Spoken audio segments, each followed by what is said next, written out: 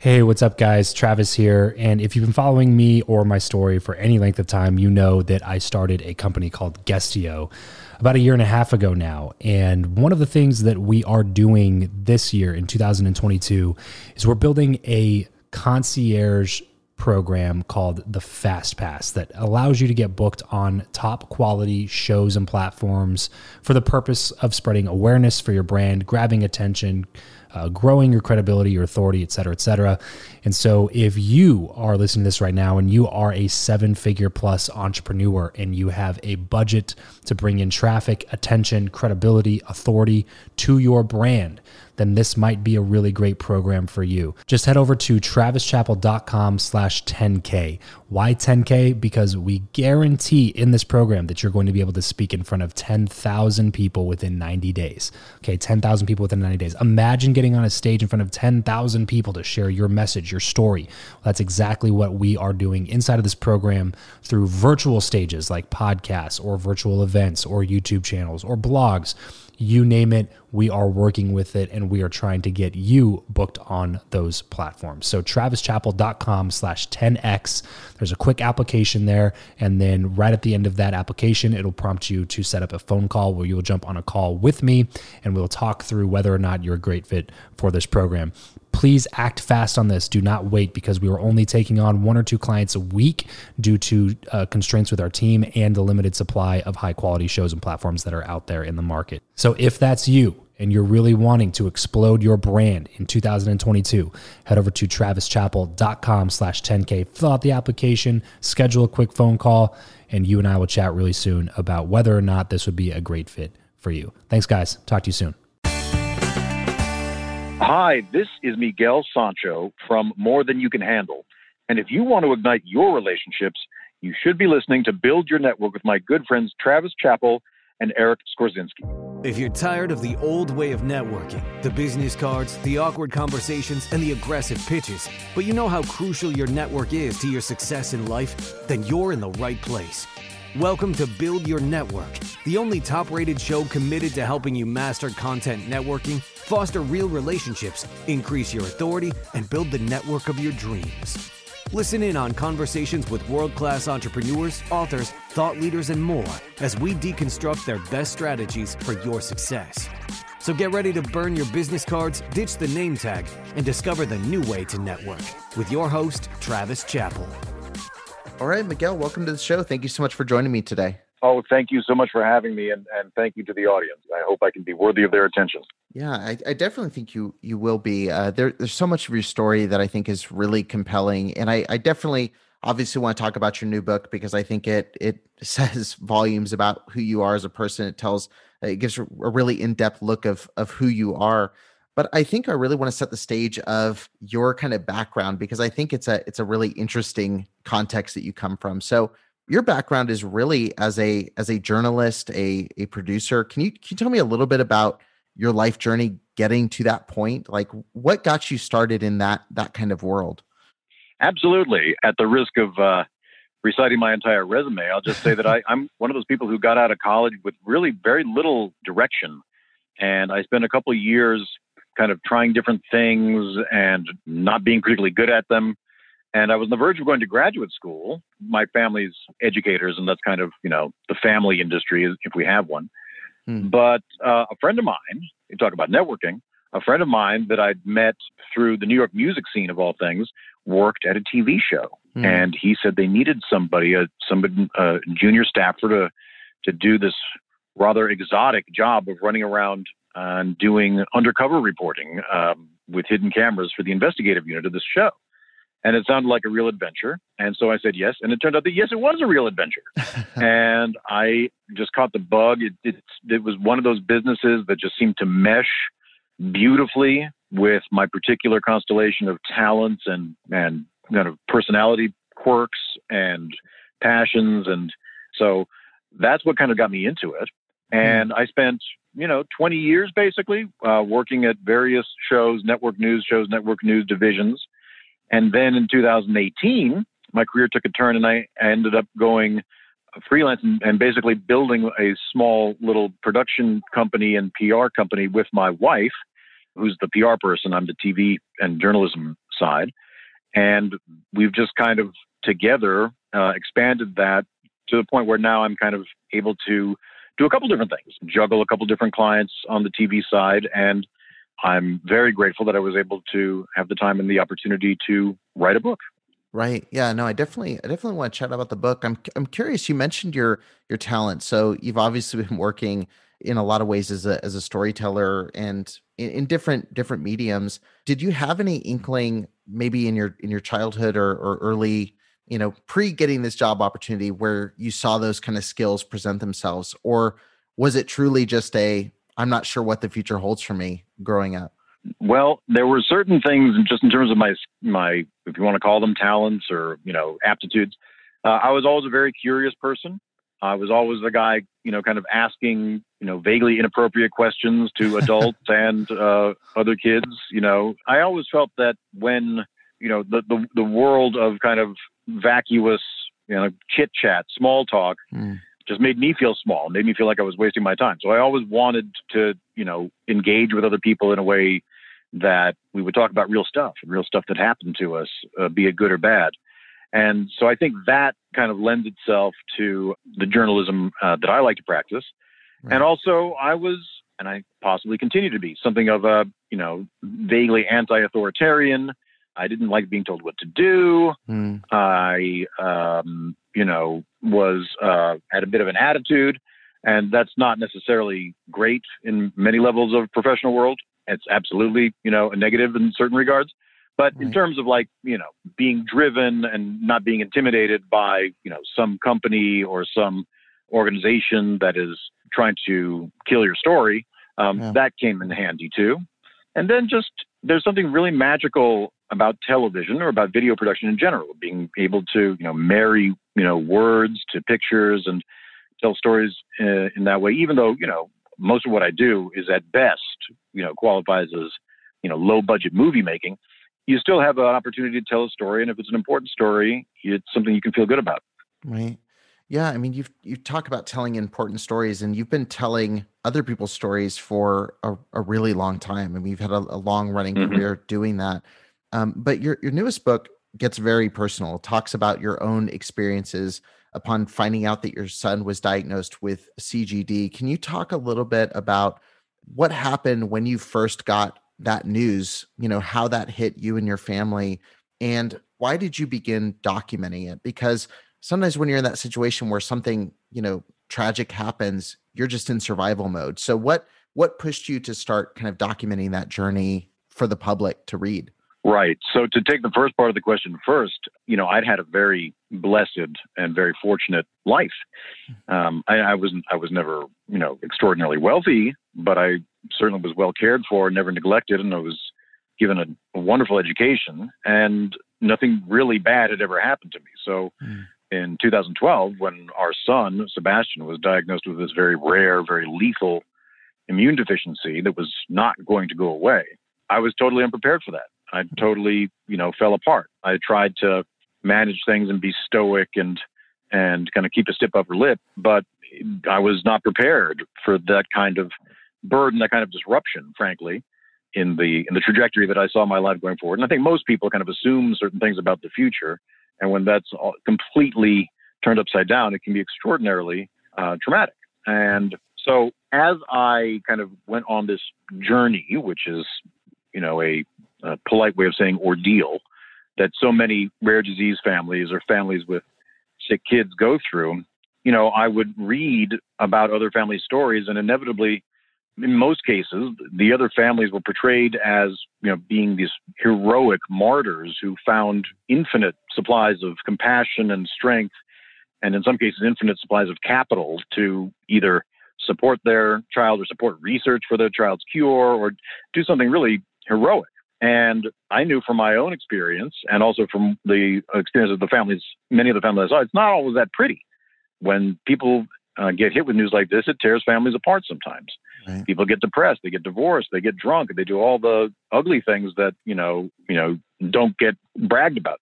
And that's what made me think there's a story here. There's a story that hasn't been told, at least not, hasn't been told to death. And, I'm not that interesting. I'm not that important.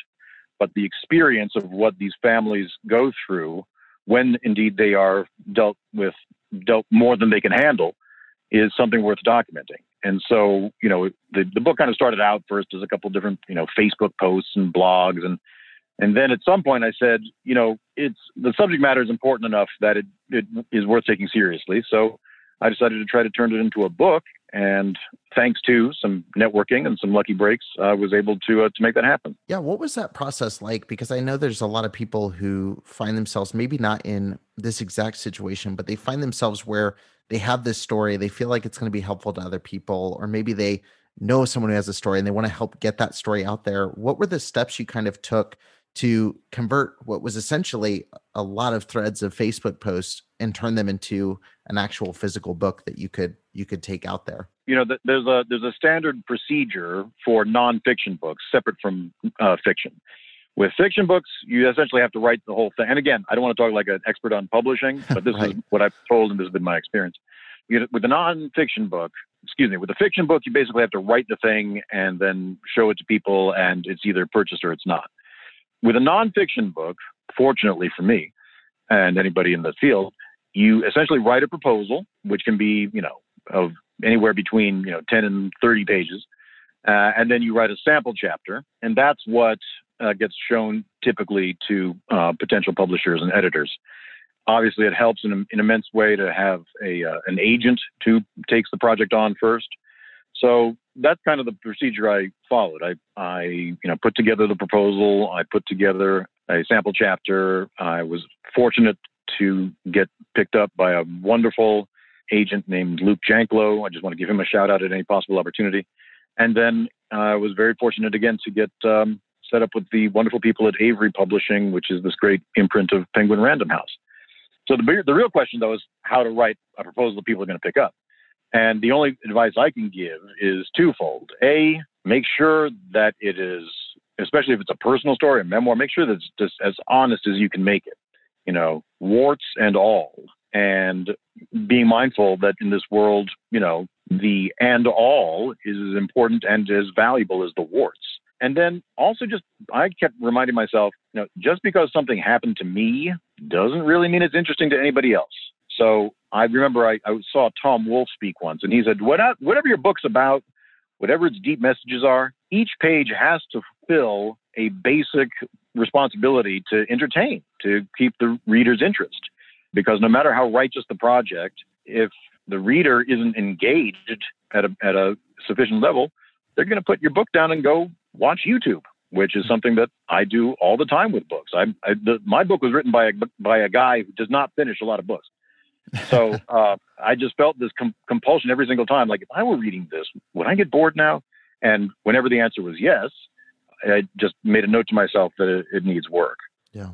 Yeah. I heard a friend of mine who's an author always uses the quote, "Don't be afraid to kill your darlings," and it's especially hard. I can imagine telling your own story to get rid of those things that might be unnecessary to the story arc or to the characters you're trying to present, but maybe are deeply meaningful to you. Was there anything specifically that you felt very strongly about where you were like, I want to get this in the book, but the more you went back and forth with an editor, or the more that you sat there and really thought about it, it just wasn't a good fit for the structure of the book overall? Yeah. So the way I went about writing the book, I was given some wonderful advice, which I'd love to pass on to anybody who's thinking about writing a book. There's a two-step process to write a book. The first part is, step one, write a crappy book. Don't be at all intimidated by that blinking cursor on the monitor thinking, oh my gosh, I'm on the same dance floor as Jane Austen and William Shakespeare and Jonathan Franzen and, whoever you think is the best writer in the world. Now, suddenly I'm going to be compared to them, and feel that every single keystroke has to be pure genius. No, just crank through, get something on the page, beginning, middle, end, no matter how crappy it is. That's step one. Step two, go back and try to turn your crappy book into a good book. That can be the harder step, but you certainly have to do step one first. By the way, I'm not sure I completed step two. I know I did step one. Whether I actually completed step two, I leave up to the reader. But so when I did that step two, I realized that some of the kind of what I thought at first was like, soul bearing and, very sincere, very pure, honest kind of confession that would be inherently, gripping, was actually just navel gazing and, kind of hackneyed in some regards. So it wasn't just me, by the way, who thought that. It was my wife. It was my editors. Just cut some of that stuff down. Again, just because the sentence begins with "I" does not mean it's interesting to anybody else. So, when I was talking about, in particular, kind of the journey I went on and trying to, explore different modes of self-help that I did in order to kind of try to regain some stability, keep my act together enough that I could be at least adequate as a husband and a father through this crisis. Yeah. Again, there came a point where less was more with that section. Yeah. Yeah, no, there's a quote I always loved, and I come from a video production background. And so I always would think about this quote, and it was that perfection's achieved not when there's nothing more to add, but when there's nothing left to take away. And it made it a lot easier making those cuts or making those decisions when you remembered, like, okay, it's not when there's nothing left to keep adding, because there's always some other element or some other piece of our story. But when we can strip it down to like, what is the core message we're trying to get across? And I always think about that. I couldn't help but think about that as you were kind of sharing your perspective going through the process of editing. There's a famous quote. I'm going to get it wrong. It's either from Pascal or from Descartes, who wrote a letter to a friend that said, "Sorry, I wrote such a long letter. I didn't have time to write a short one." That's amazing. Yeah, I love quotes like that, because when you're in the middle of writing or podcasting or whatever content creation you're doing, like those just stick out in your mind. The minute you start fluffing something up or adding something that shouldn't be there, it just sticks there and it just rings like a huge bell in your head. Like, don't do this. This episode of the show is brought to you by Indeed. We are driven by the search for better. But when it comes to hiring, the best way to search for a candidate is not to search at all.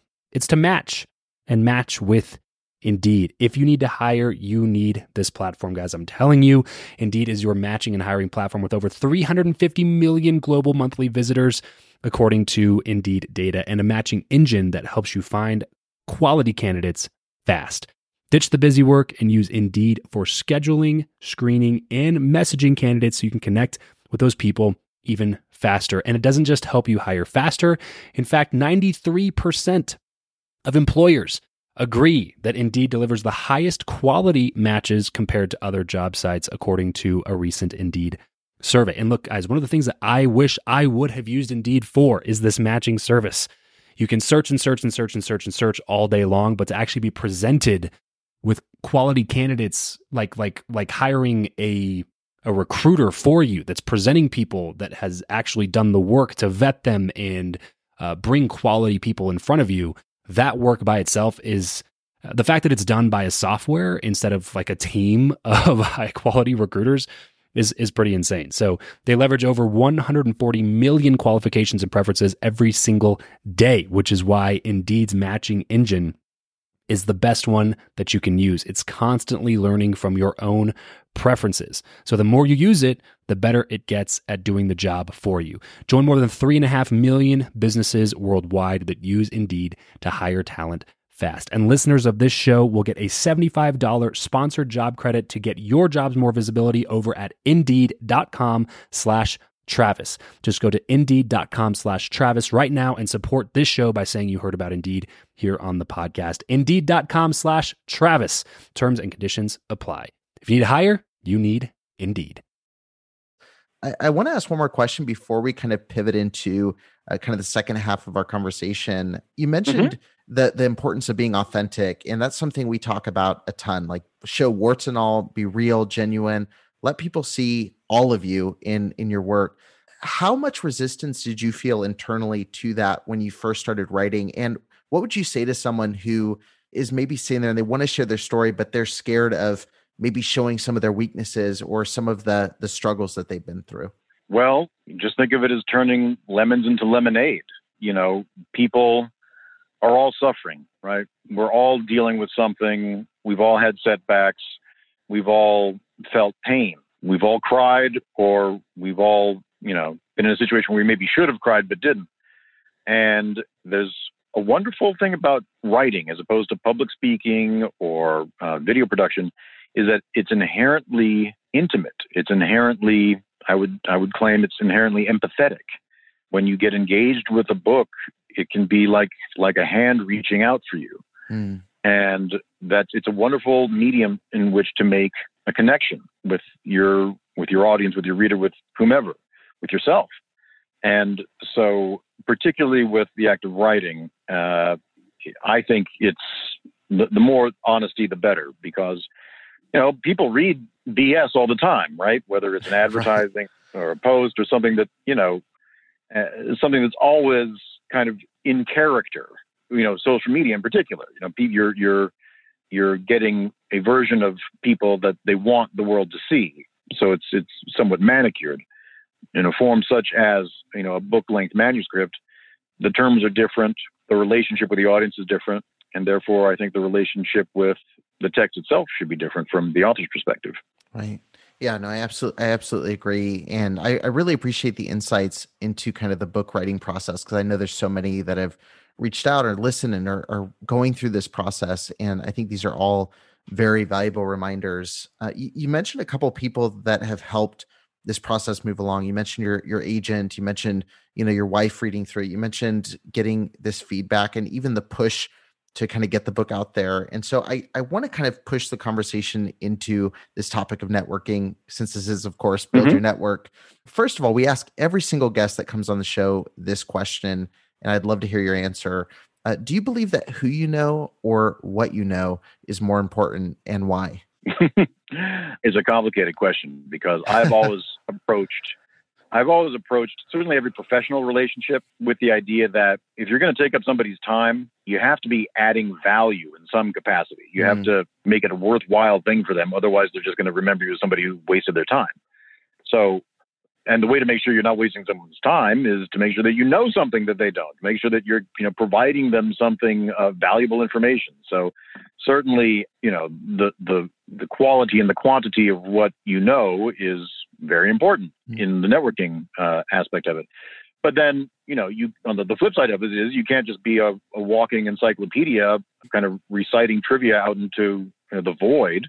Your knowledge is only, certainly of marketable value if you share it with the right people and the right people hear it.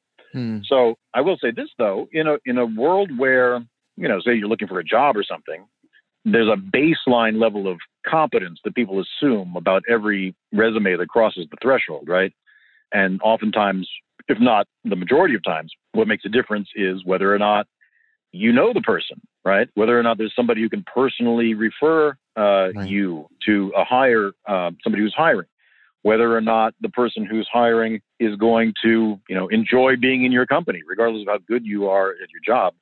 So, all of those things make it really, really valuable to be out there. And by the way, it's not the easiest thing for me. There's been, years when I had a stable, steady staff job and I never went on LinkedIn. There would be invitations from 2012 that I didn't check until 2014.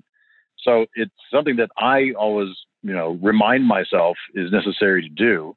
And it's about more than, social media invites and clicks and friend acceptances. It is really a matter of, networking in a post-COVID world, hopefully, when we can return to physical meetings and physical congregations and, making an impression on people. Right. What was the time where a connection in your life? So one of these people who maybe it was a good opportunity for you to network with them or to present an idea to them. When was the time that a connection in your life led to a moment of success for you? Well, let me say that I think literally everything that I could qualify as a success in my life has been enabled by a person who I met who was kind enough and generous enough to, take a chance on me, to invest in me. And that's, what these professional relationships are all about, right? And I would say, there's so many, but here's, there's one example. I was working, my first TV job was at a syndicated show. I talked a little bit about that. And in the course of that work there, at one point I was invited to judge a national journalism award. And by the way, that doesn't mean that much. Journalism is a very self-congratulatory business. We're always giving each other awards. but I was invited to one of these award judging things, and you spend a weekend at a hotel with the other judges talking about, pieces, and they take it seriously.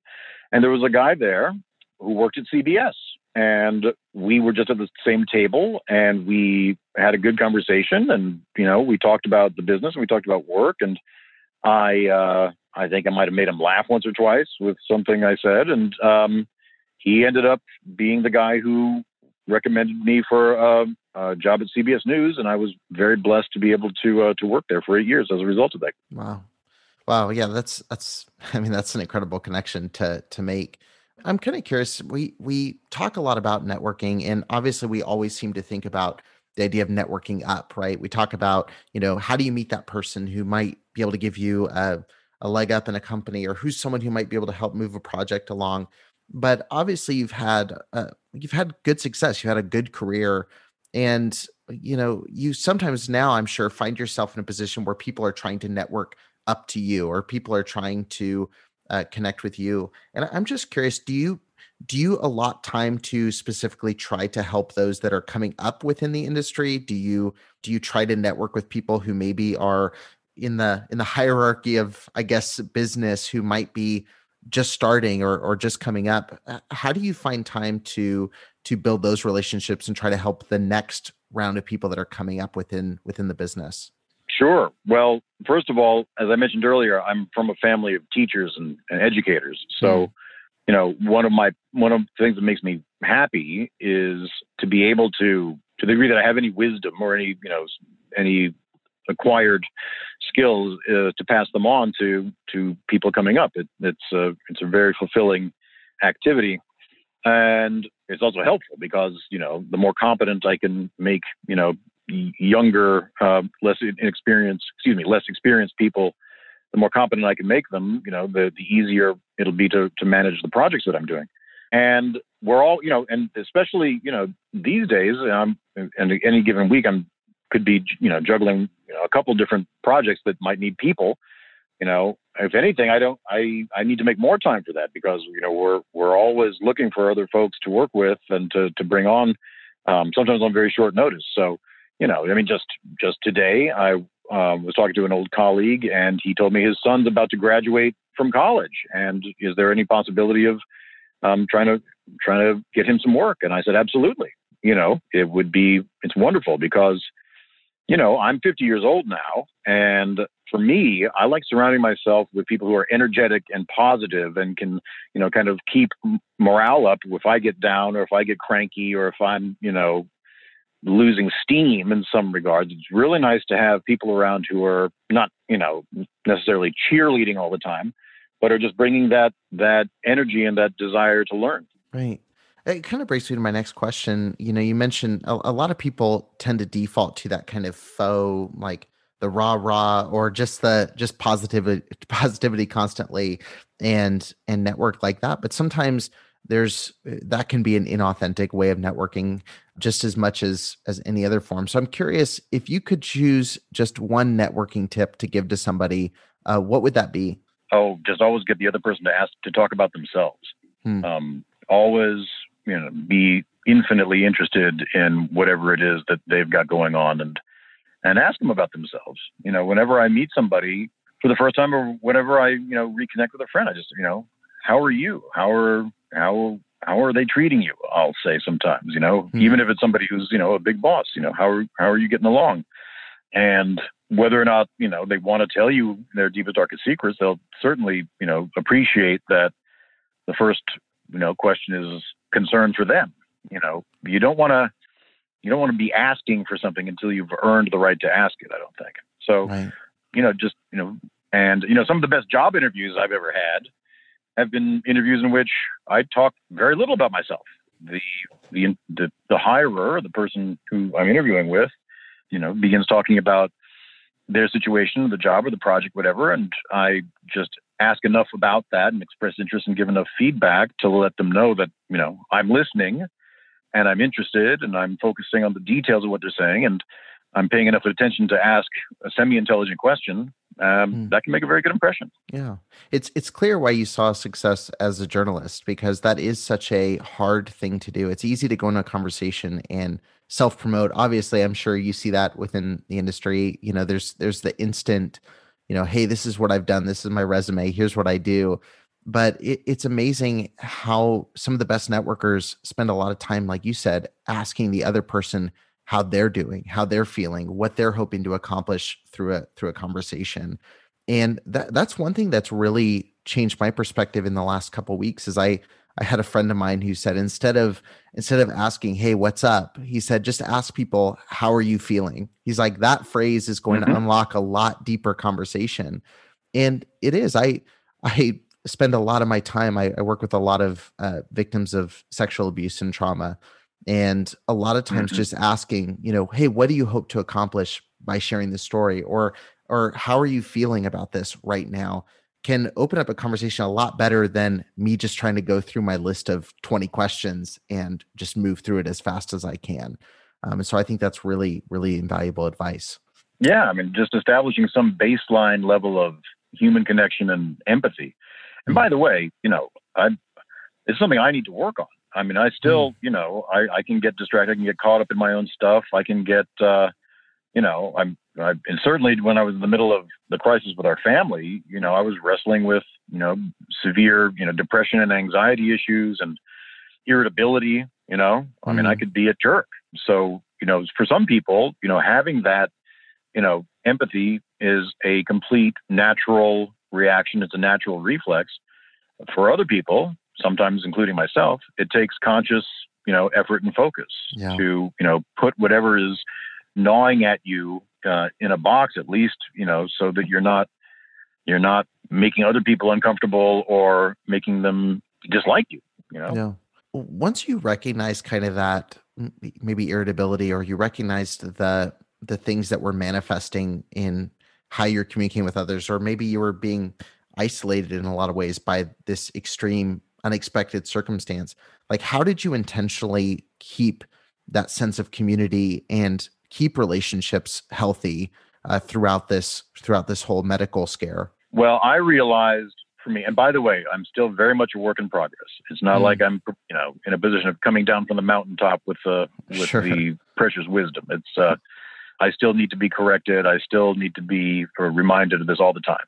But I'll say this: I have found a handful of things that do make a difference for me, and they're all kind of obvious. But I do find some dedication to the practice of meditation to help.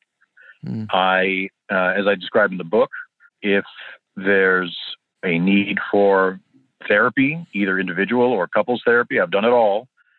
Don't be embarrassed about that. If there's a need for medication, I mean, there was a time when I was seriously, depressed and angry and anxious. And, my wife basically said, if you don't get some medication to address this, our marriage is going to be over soon. So, it took me a while, and I'm not proud to say it, it's kind of ridiculous that it took me that long to realize that was there for me as an option. And then also, we, in our particular family, we do have a faith practice. My wife is considerably more faithful than I am, but I do find that helps, among other things. And it goes without saying that exercise and diet and trying to moderate intake of intoxicants, all the things that we're told so often but don't actually pay attention to, it's all true. There are there's things to do and things to avoid, and they do make a difference. Right. Yeah, absolutely. One last question as far as networking, and then I'll transition us here into our random round. If you were to lose all of your current contacts, you've built up a large book at this point of people that you could probably reach out to for advice or consult with about so many of these different topics. If you lost all your current contacts, what would you do to start building your network? If you were starting from ground zero and trying to restructure that, how would you start, and what would you start doing? What steps would you take? It's such a great question. And one of the reasons it's great is because I sometimes fantasize about that. I mean, I live in New York, and it's, all the good and bad of New York. And particularly when COVID hit, part of me was thinking, what, let's move to Chattanooga. Let's move to, Houston, Texas. Let's move to Sarasota, Florida, and just, put this all behind us and start again. And what would we do? And the answer is I would probably search out some sort of group that is dedicated to some higher purpose, either, and I don't mean necessarily religion, although if it were a church group, I wouldn't poo-poo that. But, if it's going to school board meetings or going to, neighborhood community meetings, all these things where you meet people who are there for some reason other than their own immediate appetites, right? And if there's some sort of shared purpose, you have a baseline of connection, right? It's not just like meeting some guy at a bar. You go into it, yes, you're a stranger, but you're a stranger who is interested and at least dedicated to some sort of higher purpose. Right. Yeah, absolutely. Okay, so trying to transition us here into our random round, I have a couple questions I want to ask just to get a kind of rapid fire answer to each of these. Mm-hmm. What profession other than your own do you think it would be fun to attempt? Well, there's a nostalgic part of me that would love to be a teacher, but I would also really love to do something in the biotech space, because that was one of the things that I learned a fair amount about, and there's a good deal of that in the book, is this really amazing, fascinating revolution we're in right now with biotechnology, molecular biology, genetic therapies, all this stuff that's going to be, coming online. And we already just in the last few months have seen this amazing breakthrough with the COVID vaccines, what they're doing with messenger RNA and finding the proteins that are going to, address the and create the needed immune response is breathtakingly remarkable. So I would love to be at the front line of that if I could, but I don't have a medical degree. Right.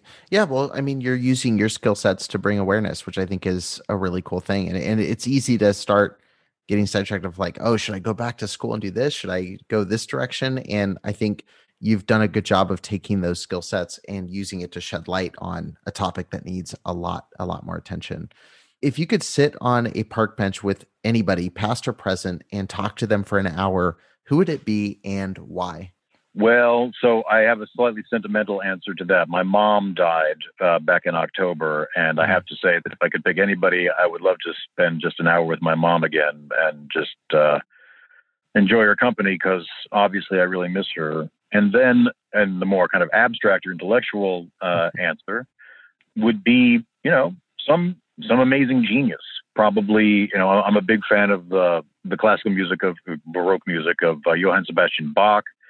I'm a huge fan of, chess players like Magnus Carlsen and Garry Kasparov, who also is, now really into AI and pro-democracy movements around the world. So that might be my choice, actually, Garry Kasparov.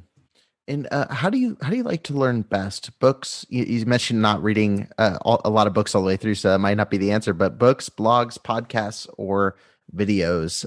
Which one's your favorite means of learning? No, I do read books. I read lots of books. I just don't finish lots of books. I start many books, and I get something out of every one of them. But I don't necessarily feel that I need to, begin at page 1 and end on page 500 if I'm not, being pulled in that direction. But yes, the short answers are books, yes, and podcasts. I find the podcast to be not just a wonderful way to learn, but, and this has been said 1,000 times before, but just a beautifully liberating thing. Yeah. What I mean by that is, if you're doing some tedious, mindless task, which I have to do a fair amount of times, right? Yard work, cleaning dishes, doing laundry, you have the ability to just slide on a podcast, and suddenly, the worst part of your day can become the best part of your day by dint of the fact that, some really illuminating and enlightening conversations taking place while you're scrubbing spaghetti sauce off the dinner plate. Right. Yeah. You almost look for a chore so you can finish up the podcast you started the day before. Give us a glimpse of your morning routine. What does that look like for you? Well, I live and die by the mornings. Okay. I mean, I firmly believe that, you win the morning, you win the day, you lose the morning, you lose the day. That said, the morning can be tough, so I basically, I usually start work around between 9 and 9:30. And before that happens, I try to do, at least 2 or 3 of the following things. Get in some kind of workout, even if it's just walking, the dog for 15 or 20 minutes. I try to do some sort of meditative practice. Again, even if it's only 3 minutes of sitting upright in bed by the mattress before I go brush my teeth. And I try to eat something. It doesn't matter if it's a huge breakfast or all 5 food groups, but I try to really make a point of not skipping breakfast. And then I also really try to have some sort of positive and loving interaction with my kids. Because for me, it's often the case that there's nothing more elevating and beautiful in the morning than watching my son kind of toddle off to school with his backpack on, his little sneakers. And it's what it's all about for us. Yeah, absolutely. What's your go-to pump up song? I'm a hip hop fan, old school hip hop fan. So I oftentimes will put on some of the old school anthems. But if I had to pick one, it would definitely be Eric B. and Rakim's Don't Sweat the Technique. And if any of the audience has not heard that song, I insist that right after this podcast, you go put it on. Awesome. Yeah, definitely finish the show first and then go check it out. What's something you're not very good at? There's a lot to choose from there. I'm not very good at a lot of things. One thing that I find very challenging is, to the degree that I sometimes manage people, is giving constructive criticism in a way that doesn't make people feel bad. Some people are very good at this, and I've, tried to read up on it and, copy some of these methods, but and I'm not proud of this, but, sometimes, my tone of voice can just sound, condescending or critical, even if I'm trying to be neutral. And I need to work on that. And, I promise to continue doing that, but it's not my first natural gift. Right. Gotcha. And just the last question, what is one place online where people will find you the most? We'll include obviously all your links in the bio, but if someone wanted to connect with you right now, what's the best place to keep up with what you're doing? I'm pretty good about LinkedIn. I have a website, which is www.miguelsancho.net. I believe there's a Spanish model who's got miguelsancho.com. And that's you, right? Yeah, well, he might have written a great book too, but no, I'm miguelsancho.net. And then I'm on Facebook. I try to be healthy about Facebook. I was into Twitter for a while, but then it gets so toxic, and I'm always worried about something I say on Twitter being misinterpreted. So I don't tweet as much as I maybe should. And then my daughter tells me I've got to do Instagram more, but I mostly go on Instagram just to kind of see what other people are doing rather than posting. So yes, I would say LinkedIn, Facebook, and then check out the website. Awesome. Well, if you're listening to this episode, be sure to pick up a copy of More Than You Can Handle. Just go ahead and order it right now so you don't forget. Just go ahead and head over to Amazon, grab a copy of that right now. And Miguel, thank you so much for sharing so much wisdom with our audience today. I really appreciate it. No, I really enjoyed the conversation, and it's wonderful to learn from you too. So thank you for your wisdom. That's it for this episode. If you want to connect with Travis and other like-minded people who also listen to the show, then you're going to want to head over to travischappell.com/group to join his free Facebook group, Podcast to Profit. Travis will see you there. And remember to leave every relationship better than you found it.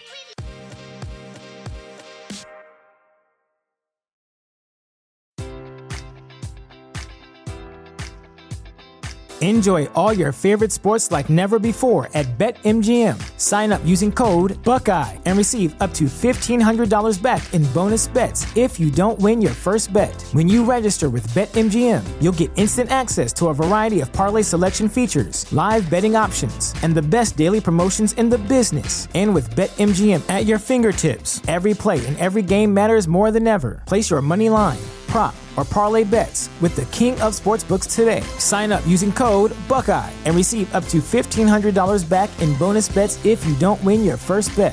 BetMGM and GameSense remind you to play responsibly. 21 plus and present in Ohio, subject to eligibility requirements. Rewards are non-withdrawable bonus bets that expire in 7 days. Gambling problem? Call 1-800-GAMBLER. In partnership with MGM Northfield Park.